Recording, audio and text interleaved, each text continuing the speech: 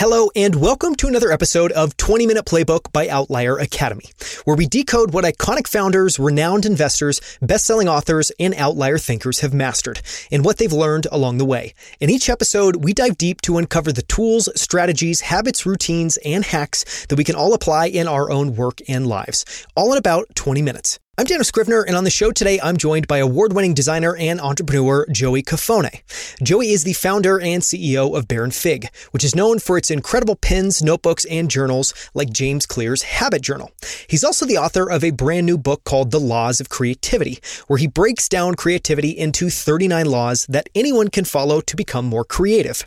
You can find a searchable transcript of this episode, as well as our episode guide with ways to dive deeper at outlieracademy.com/141.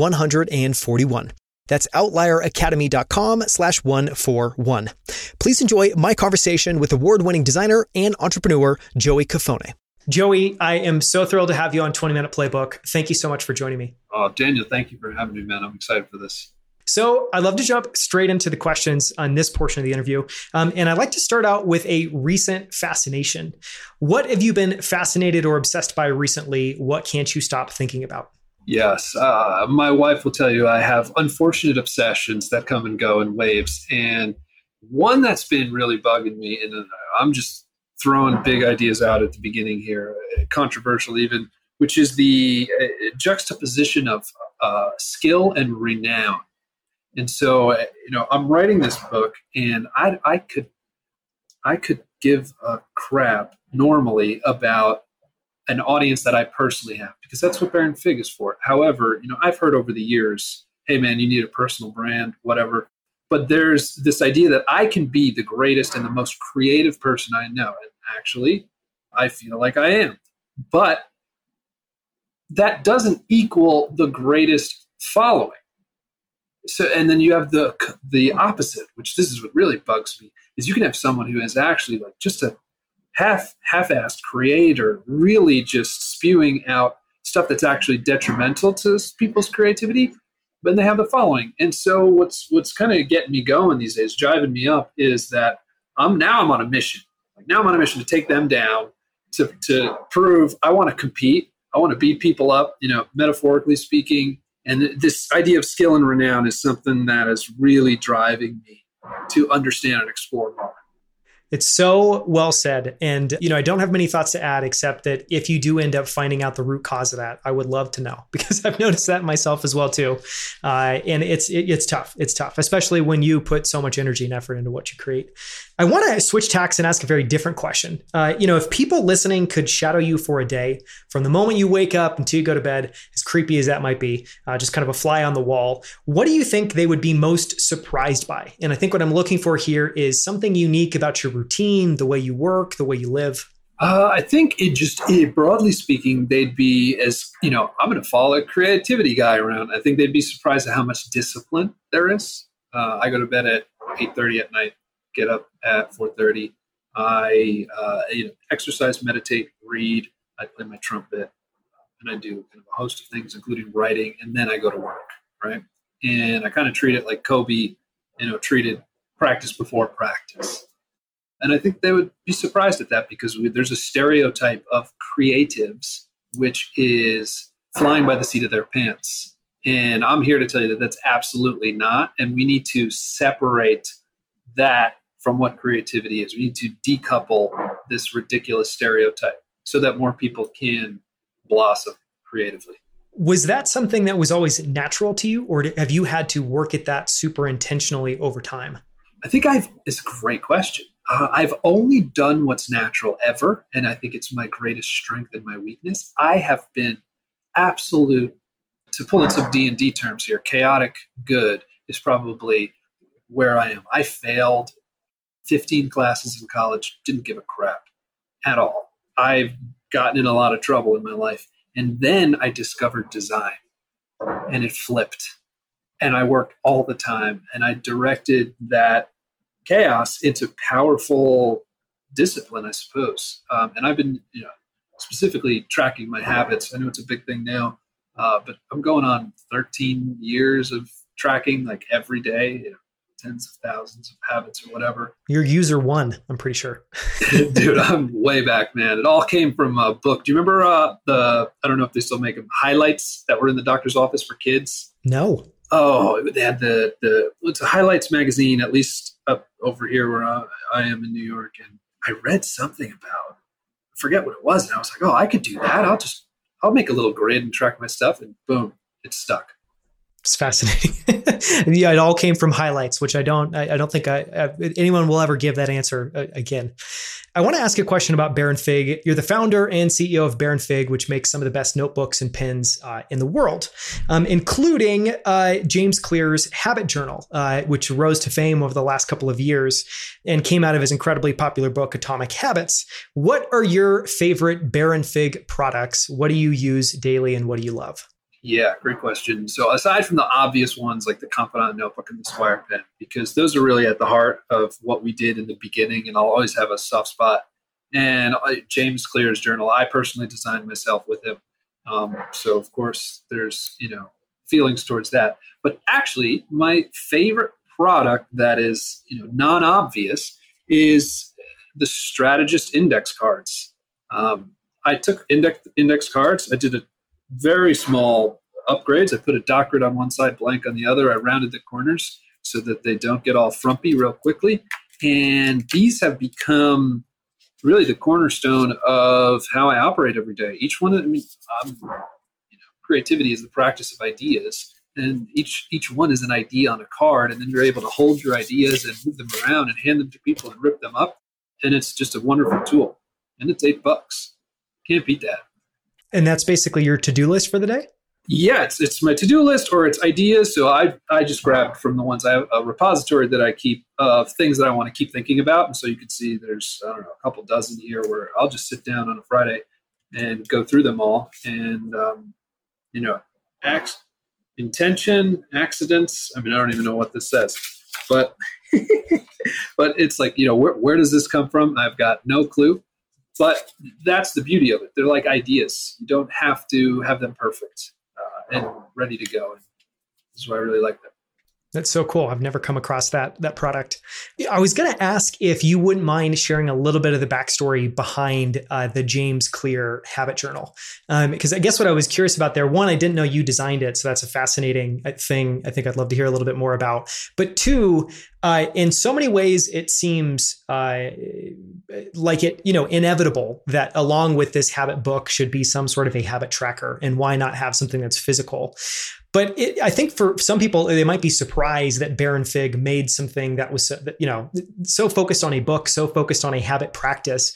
Talk a little bit about the origin of that product and the relationship with James Clear. Well, James is a cool dude. Definitely a weird guy in a good way. And we'll talk about in the full podcast, how much I love weird. And James is a unique character. And I was invited to a retreat. I met James. The whole group, it was on somewhere in Colorado, the whole group got altitude sickness. Got a bunch of people in their prime of their life, like 30 years old, all just so fatigued. We can't move. We spend the whole weekend on the couch. And I got to know James. We kept talking a little bit. He invited me to dinner when he was in New York. And he started talking about this habit stuff. So I knew nothing about James Clear. I alternate between my silo and, paying attention to things, and when I need to, I control the information that gets to me in interesting ways. But anyway, I didn't know James Clear at all, and that was a benefit because I had no clue who this guy was or what he was about or if he was established or not. I just liked him, and I think there was a little bit of the reverse. And he was talking about this habit journal, and I said, dude, at that point I'd been tracking my habits for like 8 years or whatever it was. I'm like, man, there's nobody better to help you make this thing than me. Like, I don't care if you choose me, but I am the man for this. So I can bring this to life. And so we left it at that. Eventually he emailed me. He was like, cool, man, let's do it. And it was a process of maybe 6 months, just emailing back and forth. He'd send me some ideas. I'd whip it up. I'd add my ideas, and it went back and forth. And it was almost casual because he was writing Atomic Habits at the time. And so I had to sneak it in. Of course, I had a ton of things going on. So it's such a low-key development. And then all of a sudden it was real. And I didn't ask about Atomic Habits. I didn't know it was called anything. And then he released this book, and all of a sudden everyone's talking about it. I'm like, who the hell is James Clear? So it was wonderful. It was nice. And I'm glad it happened that way because I think we were just able to talk as two dudes, not two dudes who do X and Y. And we made a great product. And, of course, Atomic Habits is a bestseller and the Habit Journal is a bestseller. And it's just a pleasure. Yeah. You guys have it on your website in the bestseller section. Hope to see more collaborations like that. Yeah. We also have, just speaking of author collaborations, we have a new journal about writing with Roxane Gay, and this thing is sold out already early in its lifespan. So I'd recommend anyone check that out as well if they're interested in writing. It's amazing. We'll add both in the show notes and make sure people look at them. You're also the author of The Laws of Creativity, which is about to come out. It's available for pre-order now, and it's published by Baronfig's new imprint, Baronfig Circus. And your book has over 400 pages of incredible stories, principles, examples, practical tools. So I'm going to ask an impossible question to try to put you on the spot a little bit, which is if somebody came to you and said, hey, it's amazing you got this 400-page book. I've got like 2 minutes or a minute or 90 seconds. Can you try to just get across the gist of creativity or kind of what I should take away from the book? How would you distill down the laws of creativity? And again, apologies for asking you the impossible question. Yeah. For people out there who don't know, Daniel sent over the questions for me to ponder, and I appreciate that. And I thought about this one the most because I want to share good ideas. And I came to a conclusion, a very clear conclusion. Can I distill the book to a few principles? No.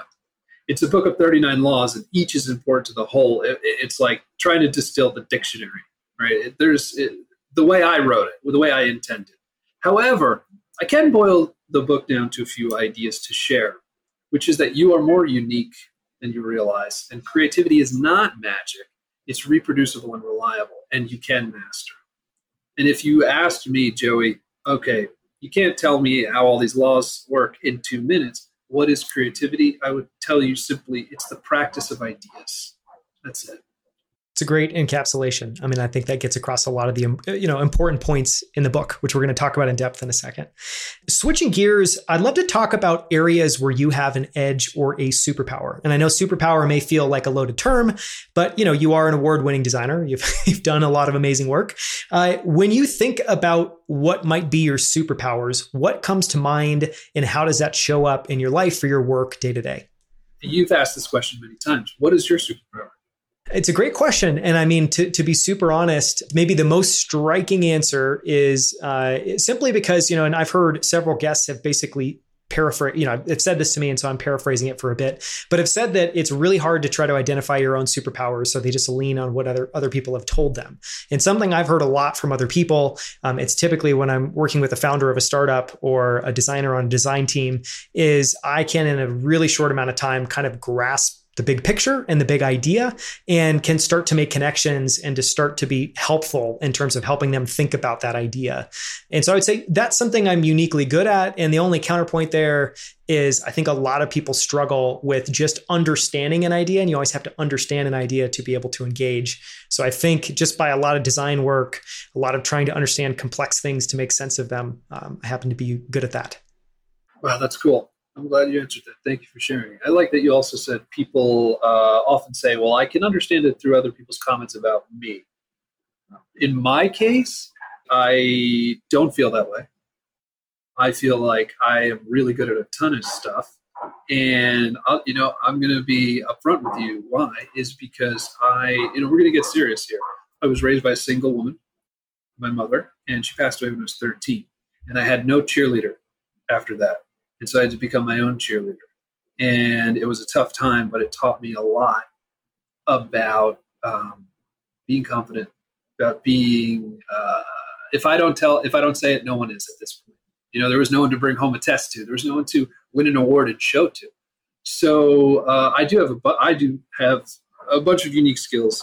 One of my personal favorites is the ability to apply what I learned. And I know it sounds silly when you think about it, but I'll read a book and I can remember everything that I read in the book, and then I can apply it And I have no problem taking a book and making, $500,000 out of it just by the ideas. And they're very clear to me, and I immediately see the grand picture, a lot of like what you said. So the conversion of knowledge into action is something that I don't see very often. And I think that's one of my specific abilities. The other one is the ability not to take anything seriously. Okay, I for a point in my life, I had to sleep out of my car. Okay, and that's totally fine. But man, does that give perspective? Nothing really matters as much as having a bed to sleep in and food to eat and someone to come home to. And so what that has done for me is I can take a ton of what I wouldn't call risks and other people would, because I don't see it as risky. I know what rock bottom really is, and it's not what most people think it is. And that has given me an edge, a big one. I mean, those are beautiful stories. Thank you so much for sharing those. I mean, I think your mom would be incredibly proud if she could see what you've built today. I appreciate it, man. Thank you. Baronfig. I want to ask a question about values and standards. And, I think as a creative, as a designer at heart myself, my background's in design. I think, this idea of values and standards, you think about that a lot as a designer, because so much of your work is about the standards that you hold yourself to. So the question I wanted to ask is what values and standards you bring to your work every single day. And this could be the work you do personally. This could be the work working with your team at Baronfig. What comes to mind? Sure. I'm going to keep this one short and sweet. The most important value at Baronfig, aside from one's like respect and trust, which are fundamental human standards. So it's not even up for discussion, right? The standard, the expectation that we have for everyone is one of experimentation. Everything we do, we have to understand is an experiment. And it's small things like, hey, we're going to try this product or that, sure, whatever. But it's also things that affect the team's life, like we have a 4-day work week at Baronfig. That was an experiment last September that we ran September through December, with the understanding that if it didn't work out, we were going to go back to 5 days. And we laid out what that meant for the team in terms of success and failure. And we're very upfront, because I'm candid with my team in the sense that I don't want to work 5 days if I could work 4. I'm not an addict to my office chair at all. But at the same time, we have a job to do. Apologize for the siren out there. So experimentation, that's the value. I love that value. I also, just reflecting on that, just thinking about it as you were saying it, what comes to mind is, I think as a designer, you get very comfortable with experimentation, because that's how you land on good ideas. It's how you find great ideas. But what I've noticed is that most people that, I think don't have that relationship to experimentation can be very uncomfortable, because I think they interpret experiments as nonstop change. And so they have this almost immediate adverse visceral reaction to doing experiments and then being in experimentation culture. Do you have any tips for people, or have you done anything with your team to try to get them comfortable with experimentation? I explained the premise of why we look at it that way. It's that we're not going to get things right at the first try, right? And human beings, for some reason, our logical side understands completely. Daniel, I know I'm not going to get it right the first try. I mean, you're a designer, not that we're unicorn creatures here, but you understand, like you said.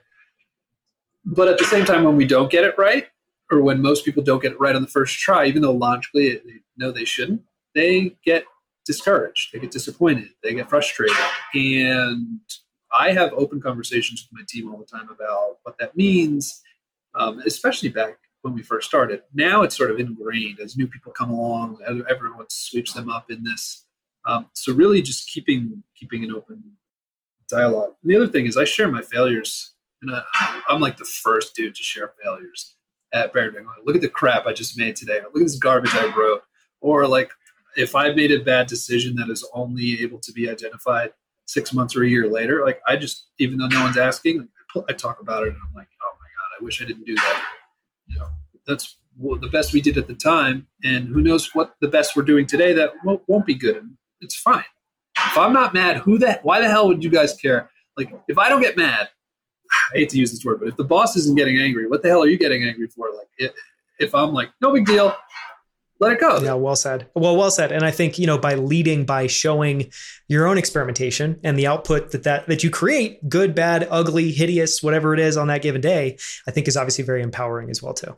I want to ask a question about habits. And the way I typically try to ask this question is, what tiny habit has had the biggest positive impact on your life or work? And obviously you're someone who has tracked habits for 13 years. I think you probably have a pretty interesting answer to this question. Yeah, I've had so many habits over time. The habits are basically the precursor to skills, right? And so, design, write, whatever. But the one I've kept the entire time is one I call maintain. All it is every day, in order to check off that box, I just do something for my personal life. It's small as take out the trash, make a doctor appointment, so on and so forth. And it sounds easy in one of the things that I just said, but what happens is when you do it every day, you start to run out of the things that need to get done, and then you become really proactive. Like, I have to check this box off today, so I'm going to go take the hinge off this door and go to the hardware store, figure out what it is, and improve it, even though it's totally not necessary. And that tiny habit has made everything else in life so much easier because my personal life is not on fire. It's fascinating. I have a similar one I call level up. And for me, it's basically a challenge. I don't know. It might sound super cheesy, but I read a book a while ago. And one of the quotes that stuck out to me is, every single day you have a chance to go for gold. Don't settle for silver. And so this level up's basically a challenge to myself that I have to do something that I'm uncomfortable with. And so it can be as simple as, it's the end of the day. I really don't want to go to the gym. If I go, I'm only going to have 15 minutes. So I've got every reason in my mind to say no, but I'm like, no, I'm going to force myself to go, and I'm going to try to have the best workout I can in whatever amount of time I have. And it's things like that. And it has been incredibly powerful. Just that daily reminder of like, do something that challenges you. I love that. That's awesome. And So level up. Maybe add that. Did you come up with that terminology? It's what I use. I'm sure. I mean, it's a big world. I'm sure multiple people have had the same idea. Sure. No, it reminds me of video games and leveling up and all that. That's right. Well, that's the whole. I mean, that's the whole idea. Is like every day I have to do something to challenge myself to level up a little bit. I love to ask guests about their favorite books. I imagine, you probably have a lot of design books or creativity focused books that come to mind, but you may not. You may have fiction books. You may have crazy off the wall stuff. When you think about favorite books, both things that maybe people have heard of and people haven't, what comes to mind? What do you love? What do you recommend to others? Sure. I'm going to preface this by saying that I was an English and philosophy major, and books. This explains why you're such a good writer. So that's good to know. I appreciate it. Yeah, I ended up doing 8 years of school by accident. Wow. And I have a lot to say about books in general, but I'm going to stick with two specific ones. Number one is The Phantom Tollbooth by Norton Juster. Have you ever heard of it? Yes. It's a kid's book. Yeah. And it embodies what creativity is. It's a quick read and instantly reminds you of what it thinks to be what it's like to think with curiosity and see things in a way you don't normally look at them. And I think it's especially powerful as an adult to read a kid's book because you're sort of reminded about what you have lost. And the other one is just Radical Candor by Kim Scott, because I think the world could use more candor in everyday situations. I'm writing this down. Those are great ones. And the Phantom Tollbooth is one that I should probably read, but I would love to buy it. We've got two little boys. So I'm sure at some point they would hopefully like to read that book. One is 4, the other one's almost 2. We're kind of in the counting by months phase. I don't know, but almost 2. So it's big stuff. Big stuff. Starting to become big boys. Very cool. Well, good luck. Thank you, man. Good luck is about the best advice you could give anyone with kids. You never know what's coming. 2 more questions. Second to last one. What do you wish someone sat you down and told you before founding Baronfig and or writing your book? And what I mean by that is, when you set off towards these ambitious goals, you throw yourself into them. You often don't know what they entail. You kind of learn that in the process. Is there anything you wish someone had sat you down and told you before doing either of those things?